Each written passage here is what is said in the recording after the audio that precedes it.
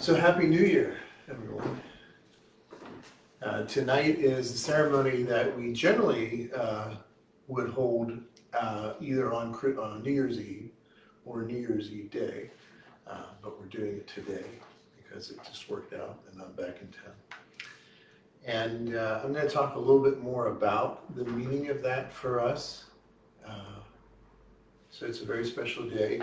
The offering, excuse me, will be different tonight, so that instead of offering incense, you will go up to the bell and you will ring the bell 9 times. And so I rang the bell outside 9 times.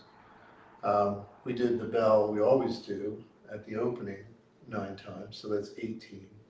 So we'll just have to complete 108. So whoever the math expert is here can do that in their head quick. If each of you do 9, we have 5 of you. So five of you plus 18. So 5 times 9 plus 18.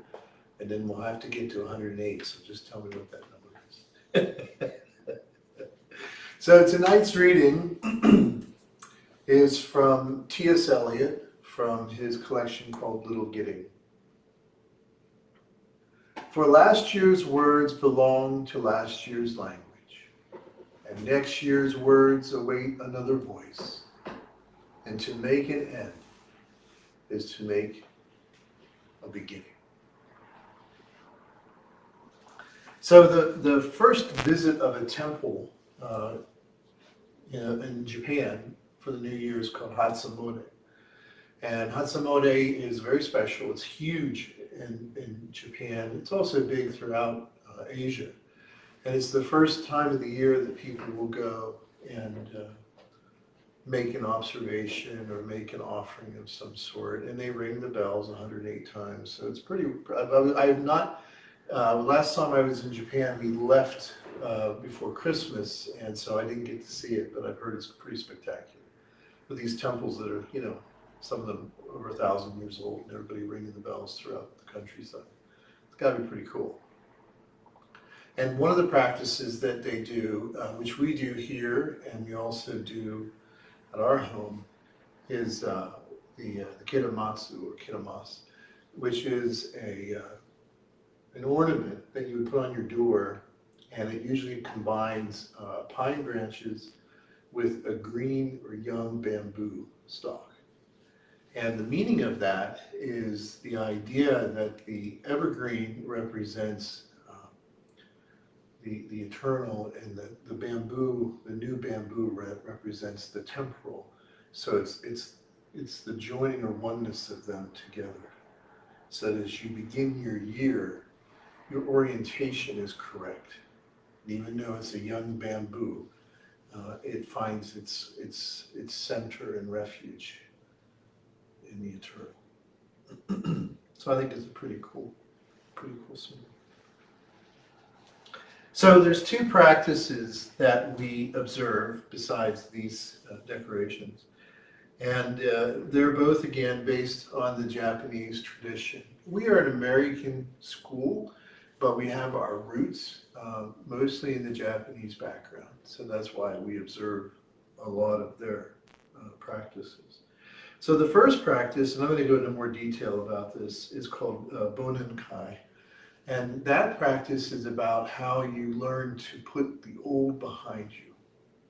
So the word itself means to let go, or sort of just put the negativity, and particularly the negativity, because there are some good things this year. As rough as a year as this has been for a lot of us, it's also been a pretty great year for some of us as well. Some of us use this time to really dive deeper spiritually and have been rewarded greatly for that. So it's always a mixture of negativity and positivity. But the practice is, the first part of this practice is to let go of the negativity of the previous year. And that is combined with the practice of Joya no Kane. And Joya no Kane is the ring of the 108 bells. Now, the reason we use 108, and they're all multiples of 9, is because in classic Buddhist teaching, there were 108 cliches or afflictions that a person could experience psychologically, physically and psychologically, that would create suffering. And so when we're ringing the 108 bells as part of this observation, we are transforming those into blessings. So it's pretty nice, pretty nice. And the other idea of the bell is that it helps to purify negative karma and also open and refresh our minds. So this time of the year is where people make resolutions. And they try to keep them. And usually those resolutions, I looked it up online, and most of those resolutions have to do with, the most popular ones, that at least that I found doing a few quick surveys, were loss of weight or getting into better health. That was physical health. That was the real big one. For some people, it was, accomplishing some goal in the world of doing and having, that I want to do this and I want to, have this happen. And most of them were, related to the ones we always think about. People say, well, I'm going to give up this food, or I'm going to stop drinking, or I'm going to stop doing this. So there's also a lot of negativities attached to that because we're thinking about what we won't be doing as well as what we will be doing. And I myself have, over the past 20 years, undertaken the practice of each January to sort of do a retreat and reflect on all of the things that I aspired to in the previous year and to see how that went. Because some of those aspirations came true and some of those aspirations did not. With the ones that did not come true, I asked myself the question, why did that happen, so that I can learn from it. And I really don't look at the things that failed or didn't work as things that I have to dwell on negatively. I really do look at them and say, okay, well, why didn't it work? And try to learn from it. The other thing I do when it comes to the things that I have accomplished, I ask myself, was it worth that? What was it worth the work? Was it the right intention? And so that I'm examining myself. And then after I've done that, then I will go about making, usually I make 10. I will go about making 10 new aspirations for the new year. And I have to say, it's really been a great practice. So I highly recommend it.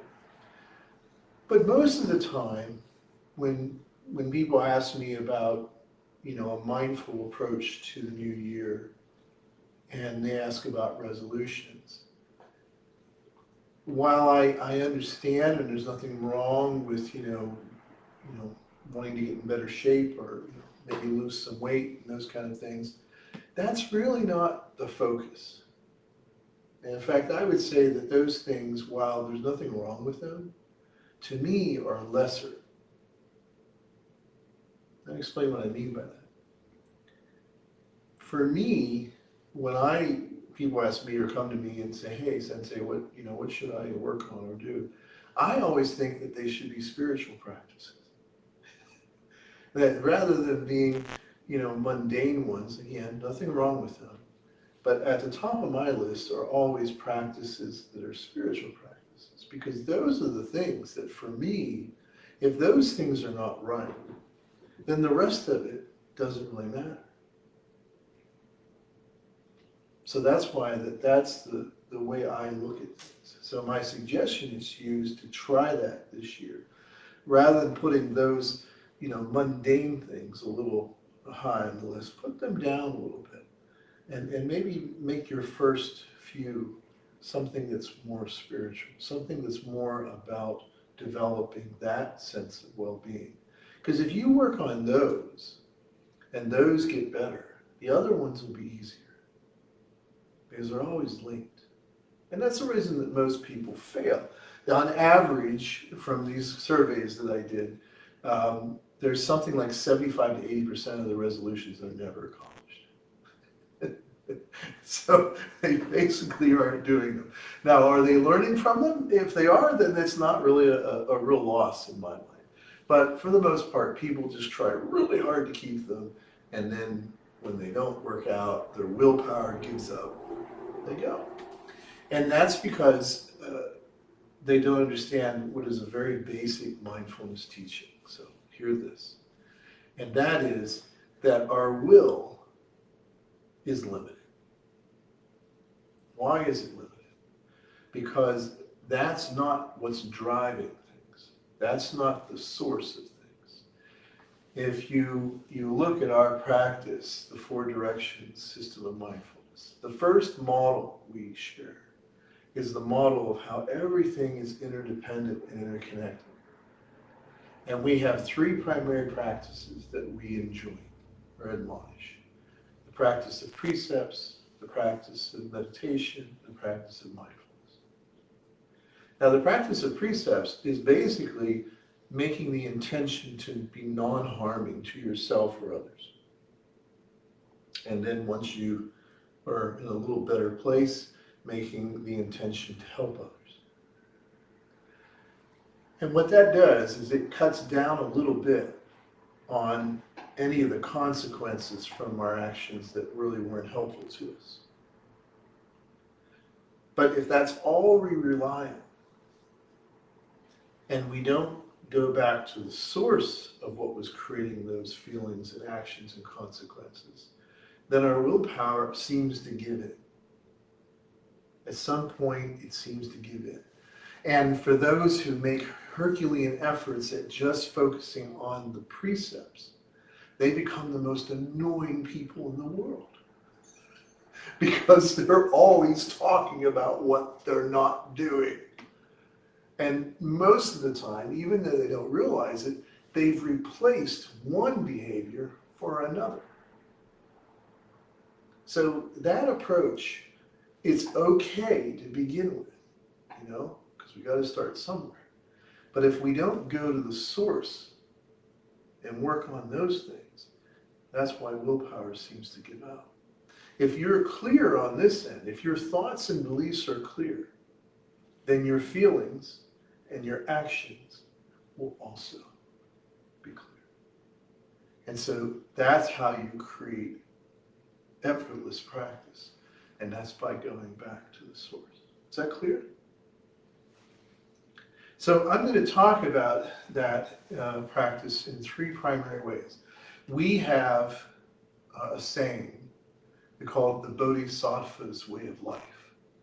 And it's a blessing or a metta that we offer often. And that is, may you live fully, may you love freely, and may you give completely. So I always start with those three as my foundation. So let me talk a little bit about each of those. So what does it mean to live fully? My understanding of what that means is that we want to be free of delusional thoughts. That if we really want to live a free life and live fully, we have to work at getting rid of delusional thoughts. And it's interesting, when you look at this and study this a little more deeply, one of the things that you find is that there's a teaching in Buddhism that's related to very old and ancient concepts, and it's called Qi or Ki. Very familiar with that, right? And what is that? Well, a lot of people have a hard time explaining it, and people tend to sort of reify it into some sort of thing. In some ways, George Lucas's concept of the Force is very similar to what Buddhists mean by Qi or Ki. However, the easiest way to explain Ki is an example I learned a long time ago, which is if you want to teach people what Qi or Ki is, just do like, my wife has done many times in her classes with little children, is get a cup with some dirt, put a seed in it, and then put it in some light and give it water every day. And watch as that seed turns into something that grows. Well, that growth is chi. That's key. That mysterious thing that no one, not even scientists today, can fully describe or understand. But it's there and it happens. So we think of it as the life force of the universe. But we think of it as an action, not a thing, if that helps. So part of what we want to do to live more fully is we want to unblock so that our life force can flow through us clearly and that there's nothing stopping it up. So in another way of thinking about this, this is how we stop the cycle of suffering. So that if we begin to look more closely at our beliefs and thoughts and to see if those beliefs and thoughts are based on reality and are helpful to us. If we start to see that they're not, then we have to go about the work of changing them. And that's what mindfulness really is. The heart of mindfulness is recognizing that everything is created by our thoughts.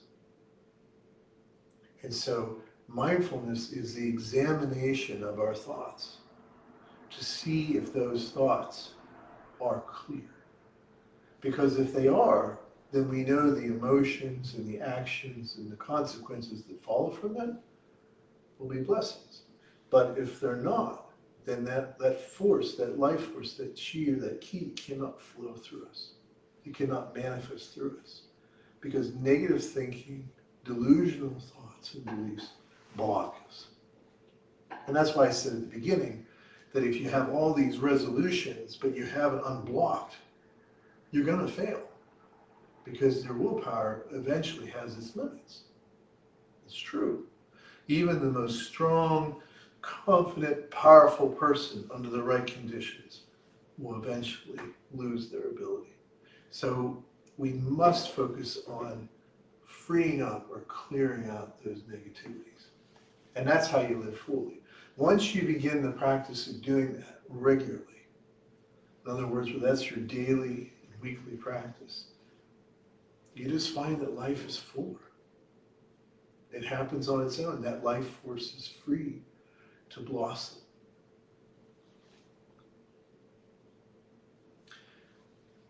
Love freely. What does it mean to love freely? Well, I think it means a couple of things. The first one that I think that it means that you have to learn to care for the ego self. Now, in our practice, we distinguish a dynamic of the self, and we call it the ego self and the true self. Now, these are metaphors. The ego self represents our conditioned state. The true self represents our unconditioned. So we have both of these minds. Ultimately, they are one. But it's helpful while we're beginning our practice to look at them on their own. And the ego self generally is viewed by a lot of philosophies, a lot of religions, as the enemy. That you gotta kill the ego. You gotta somehow destroy the ego. And that the ego is the source of all your problems. And we don't look at it that way. For us, the ego self is just the conditioned me in this time and space. That's it. So this is just Tony. Tony started in February of 1963. Hopefully we'll go a while longer yet. But eventually Tony will not be. Not the way I am now. I'm not the way I was when I was 10. I'm not the way I was at 30.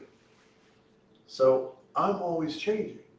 That aspect of myself is constantly changing and always contingent. And so that part of me is not the problem. And so what I want to learn to do, rather than see the ego self as my enemy, care for my ego self. To love my ego self. And, unless you're a narcissist, and even then it's not really true. even then it's not really true. Most people really don't really love their ego selves. They inflate them. That's what narcissists do. Narcissists inflate their sense of the ego self. But that's just another aspect of the ego self. But learning to care for it, to appreciate it, to become your own best friend in that sense, and most people don't pull that off. They don't do it. And part of the reason is because they don't understand it. They think that if they're, puffing themselves up and they're doing that, then it's inflation. So then that comes across as, arrogance and so forth. Or if they're holy, they diminish themselves, and they keep putting themselves down in some way. Oh, no, not me. And so we want to find a middle way between inflation and degradation. And that way is to embrace ourselves with compassion and with wisdom. But we have to start with compassion. Because the fact is, if we don't have that for ourselves, whatever we're giving to other people, the key isn't flowing. It's just something we're doing out of obligation or a sense of duty, or because other people will think if we do it, or to get something from someone. So it begins with caring for ourselves. So that's the first part of loving freely. The next part of loving freely, and this one is really important. And this one allows us to move beyond the boundaries of our conditional sense of self. And that is forgiveness. Now, forgiveness is one of those things that it's really important to talk a lot and reason a lot with and really be clear. And I don't have the time tonight to go into that. I could talk just about that for a week. But I want to offer you something about this so that you might consider it. First of all, from the Buddhist perspective, forgiveness is not something primarily we're doing for anyone else. In fact, one of my teachers, Bernie Glassman, used to say, I don't have the power to forgive you. I can't do that for someone else. And so when we talk about forgiveness, what we're first of all saying is that forgiveness is about learning to let go of something. And that's not popular today. Forgiveness is out. In our current contemporary culture, it's all about canceling people. It's all about putting people down. It's all about catching people with something. That's the problem with secular religion, which is what it is. There's all the judgment and none of the forgiveness, none of the grace. And people bandy about words like justice. Well, the Buddhist approach is different. The Buddha says some hard words sometimes. He says, there are people that say, you have wronged me, you have done this to me, you have done that to me. That as long as you hold on to that, you will never be free.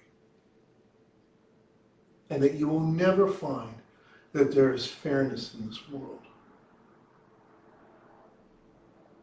Never. You live long enough, you realize that. And there's no reward in revenge. It's fun to watch in a movie, right? I always say that, what's the actor that comes out with the feel-good movie of the year, I call it? Liam Neeson. Liam Neeson always comes out with some revenge film that, you're like, yeah, that feels good, man, right? But do it yourself sometime. See what happens. One of the most interesting things I was ever a part of was a movement at one time. It was called restorative. A restorative approach to dealing with crime. And I particularly did this when I was living in Boston and Cambridge and working for City Mission. And one of the things we found was that most people that have had crimes committed against them, and this is what we found, this was really cool. They're not really interested in punishment. They want restoration. Now, some people do want punishment. They just want to see people nailed to the ground. No doubt. But a lot of people, I would say in my experience, the vast majority, were less interested in that than some sort of restoration. They wanted some kind of restoration. And when I worked with families that had loved ones who were, the most heinous thing, murdered, for example, and I would ask them how they felt, after the person was executed.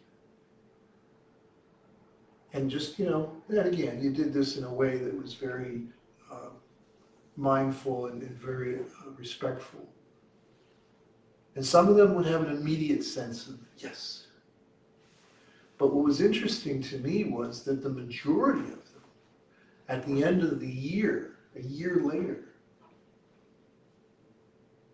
whatever they had gotten out of it was gone already. And now they were still feeling it. It didn't work. It didn't work. I knew a police officer whose father had been brutally murdered. And I went to see, and he didn't die right away. And I went to visit with them in the hospital, and then I spent some time with he and his family. And of course, our image of a police officer today has been really, really, unfortunately diminished. And because I've had the pleasure of knowing a number of officers. And this officer, I would love everyone who hates the police to have met someone like this officer. This father that died was a police officer all his life. He ended up being mugged and brutally murdered. His son was a police officer, had been a police officer for probably about 10 years. And of course, even I went in thinking that this son, is going to be like, but he wasn't. He was very saddened by his father's death. He certainly didn't want the person who did it to continue to do those things. But there was no hatred in his heart. He really taught me something that day. He knew. I asked him, I said, why? If you don't mind me asking. He says, I've seen it. I've seen it 100 times. It doesn't satisfy. In the end, it doesn't satisfy. Stopping the person from doing more of it, sure. But it doesn't really satisfy. So forgiveness is something that we do for ourselves. It's a way of letting go of the negativity. So there's a practice you can try this year. Try to forgive someone that you feel has wronged you. Now you start with intention. I'm going to forgive you. You don't have to even tell the other person. I'm not a big fan of that. That's popular in some circles to make amends, but most of the time you're just trying to make yourself feel better. Do it yourself. Change yourself. Forgive someone a wrong. I mean, start little, and then, sort of reflect, contemplate, and then go to a big one. Something that really hurt you.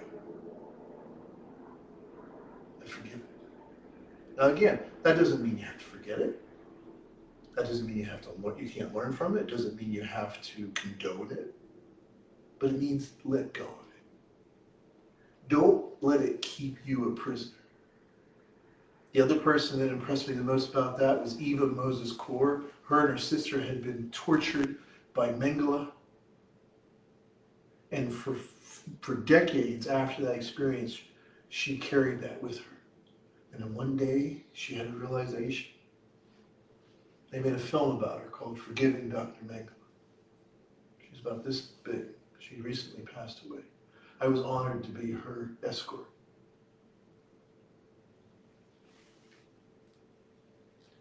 She never forgot what happened to her. In fact, she created Candles, that's an acronym for an organization to help educate people about the Holocaust and what happened.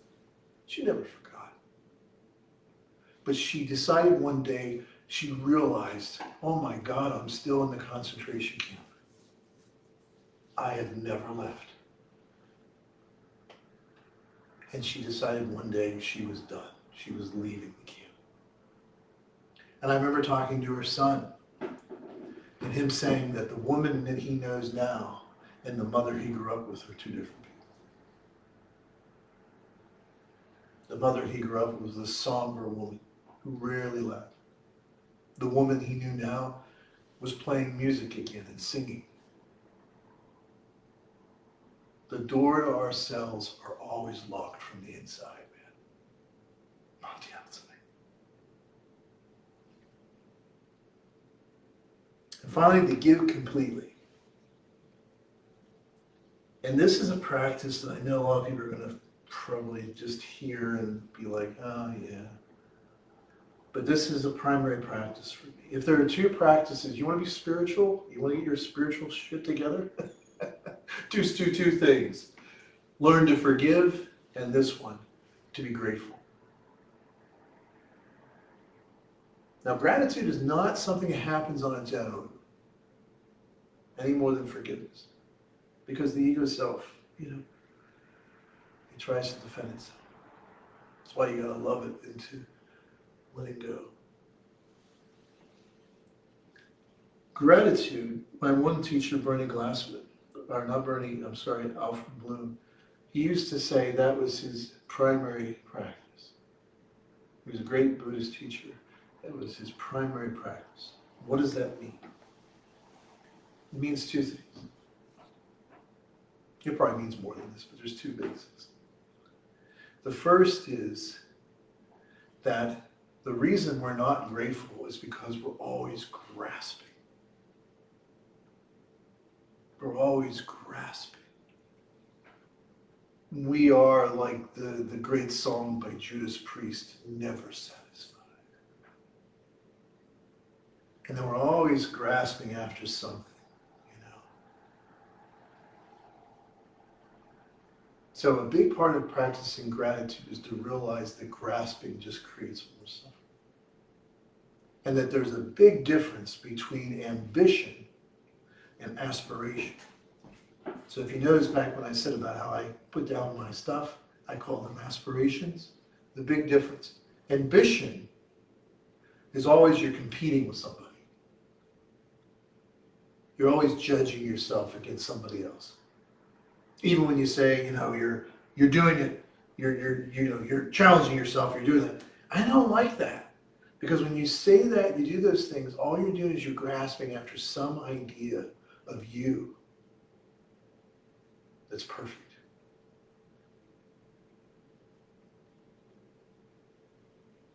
And so the difference between ambition and aspiration is pretty simple. Ambition is all about you feeling that you've got to keep doing things to somehow get to some sense of perfection, which will never happen. And life will take it away from you. The minute you think you got it, it'll take it away from you. I've known lots of people who are very successful in the eyes of the world. Very successful. And guess what? Even they suffer. That's what ambition is. Ambition is grasping after perfection. And aspiration, on the other hand, is different. And aspiration is the desire to express my true self, to live out of my true self, to give myself completely to life, not as a way to grasp and capture something that I can hold on to, some idolatry, but a way of expressing my true nature. We call it our Buddha nature. You can call it whatever you want. Expressing your true self, that's when you're giving completely. And you know when you're on it. Because when you're doing it, suddenly things that you found difficult or you didn't like, suddenly it all seems to make sense. And that flow, remember I talked about before? You experience that flow. And you're in it.